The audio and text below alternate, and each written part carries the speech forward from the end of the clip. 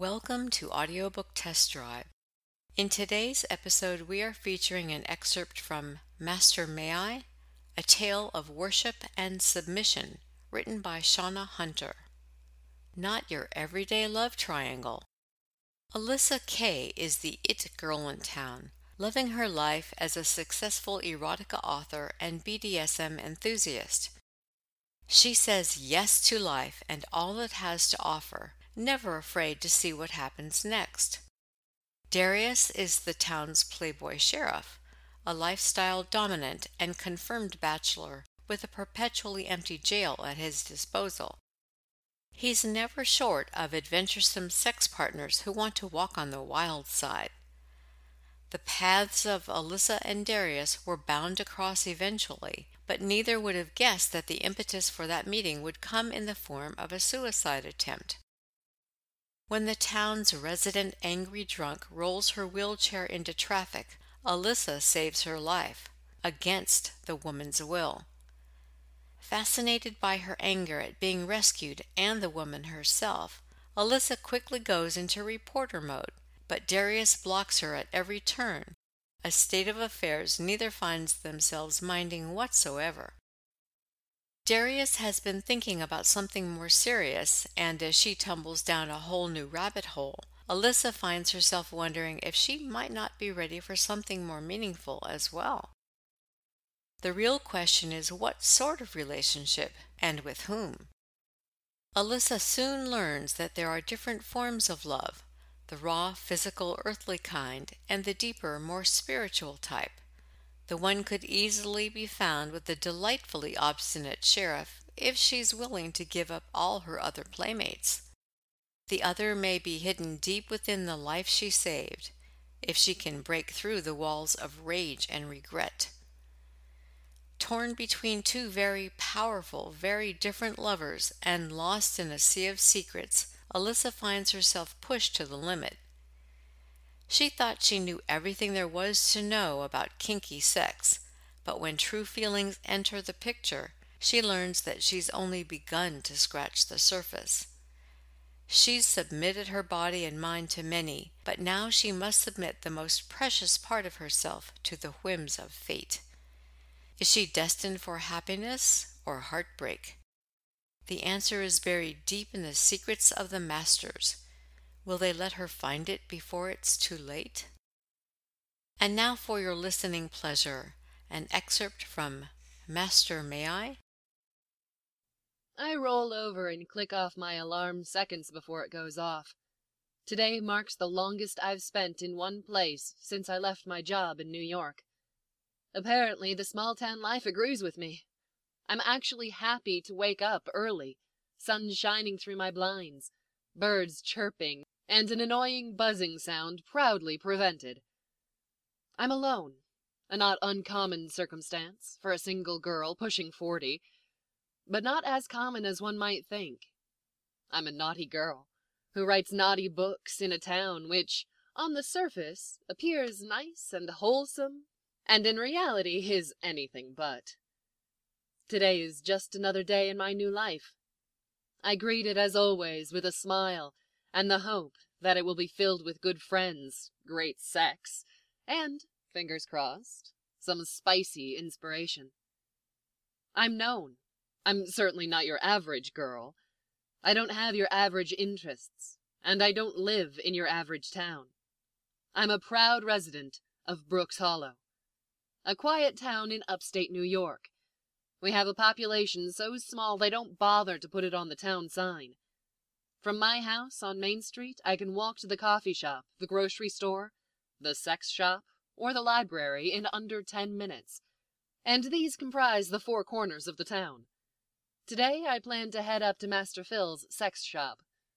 Technically, it's on the highway, but its lot sits right on the town line.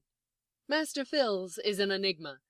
Our town is so small, kids have to bus 40 minutes down the road for school. Yet we have a thriving adult store. Those very few people that pass through always ask how it survives, and the town's official answer is to parrot Phil Masterson himself. He does a lot of business online. Is that true? Sort of. He does sell his wares over the internet, but Master Phil's is more than just a store. It's a clubhouse and training ground for the Brooks Hollow BDSM community, a community in which yours truly is a proud member. Today, I'm going in to browse. I'm an erotica writer and journalist by trade. Lately, I've found myself with writer's block. Small-town life might be peaceful, but there's not much of interest to a journalist. So, having nothing to report on, I've been focused on my novels. The trouble is that I've run out of fresh ideas.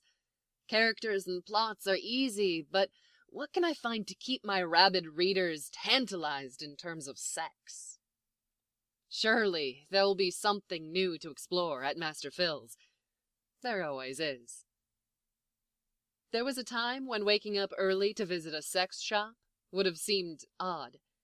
These days, it's positively mundane. It's Thursday, the day Phil gets his new orders in, and I always swing by for a peek. First, however, I need to see to my morning routine. My red hair has gotten longer. I've been growing it out since moving here a little over a year ago, and I'm enjoying the full-bodied look. I wear it loose now, brushed out and straight. As I brush, I always take time to admire myself. Like most girls, I'd always thought that by 39, my body would be pale, sagging, and unappealing, well past my sexual prime. I should be ashamed to expose my skin, if I had only known. My body is as firm and supple as it has ever been. My small breasts are still perky, with their sensitive pink nipples and milky white skin. My butt is still the dream target of more than a few paddle-wielding lovers. And overall, I'm very proud of the way I look. That's why I have no shame in showing off. A judgmental conservative, like my father, might call me the town slut. Dad would be right, and I probably deserve a spanking just for being proud of that fact. I don't wear anything these days that doesn't hug my curves and call attention to my figure. In any other small town, this would probably have made me a pariah, or the mayor. In Brooks Hollow, it barely turns heads. It's a warm summer day, so I opt for my hot red dress, a companion of mine since I was a lifestyle columnist. This little number is meant to keep eyes on my body and off my notepad. It's low cut, matches my hair, and is light enough to wear by itself. I don't bother with lingerie. I never do, except at a certain time of the month and when I need to tempt a lover to take it off of me. As for shoes, I wear my red heels. I know walking in heels is nuts, but I'm a city girl. Besides, they make my butt look even better. Ever since my days traveling the country in search of town fairs and festivals, I've been a get-up-and-go sort. As such, I almost never bother with breakfast. Just a piece of toast and a travel mug of coffee in my purse is all I need before I step out the door. It really is a gorgeous day. A little after 10 o'clock and the sun is smiling down on my little house. My lawn is a lush green from the front step to the white picket fence, where it meets the beautifully clean curb and empty street. The mail has arrived, more fan letters, and a few husbands are out cutting grass. One would have to look pretty close to see their collars, or the cuffs holding some of their hands to the mower. Femdom is all the rage. It's not my style, though. I'm a sub. I let my lovers take charge. There's something intoxicating about giving up control, being forced to your knees to service a man, or pulled over the knee of an overbearing woman. It may seem unfair to have someone punish you for being the naughty girl they want, but trust me, subspace is worth it. Most women resent the fact that their man can't make them come without mechanical assistance. For me, an orgasm is subpar.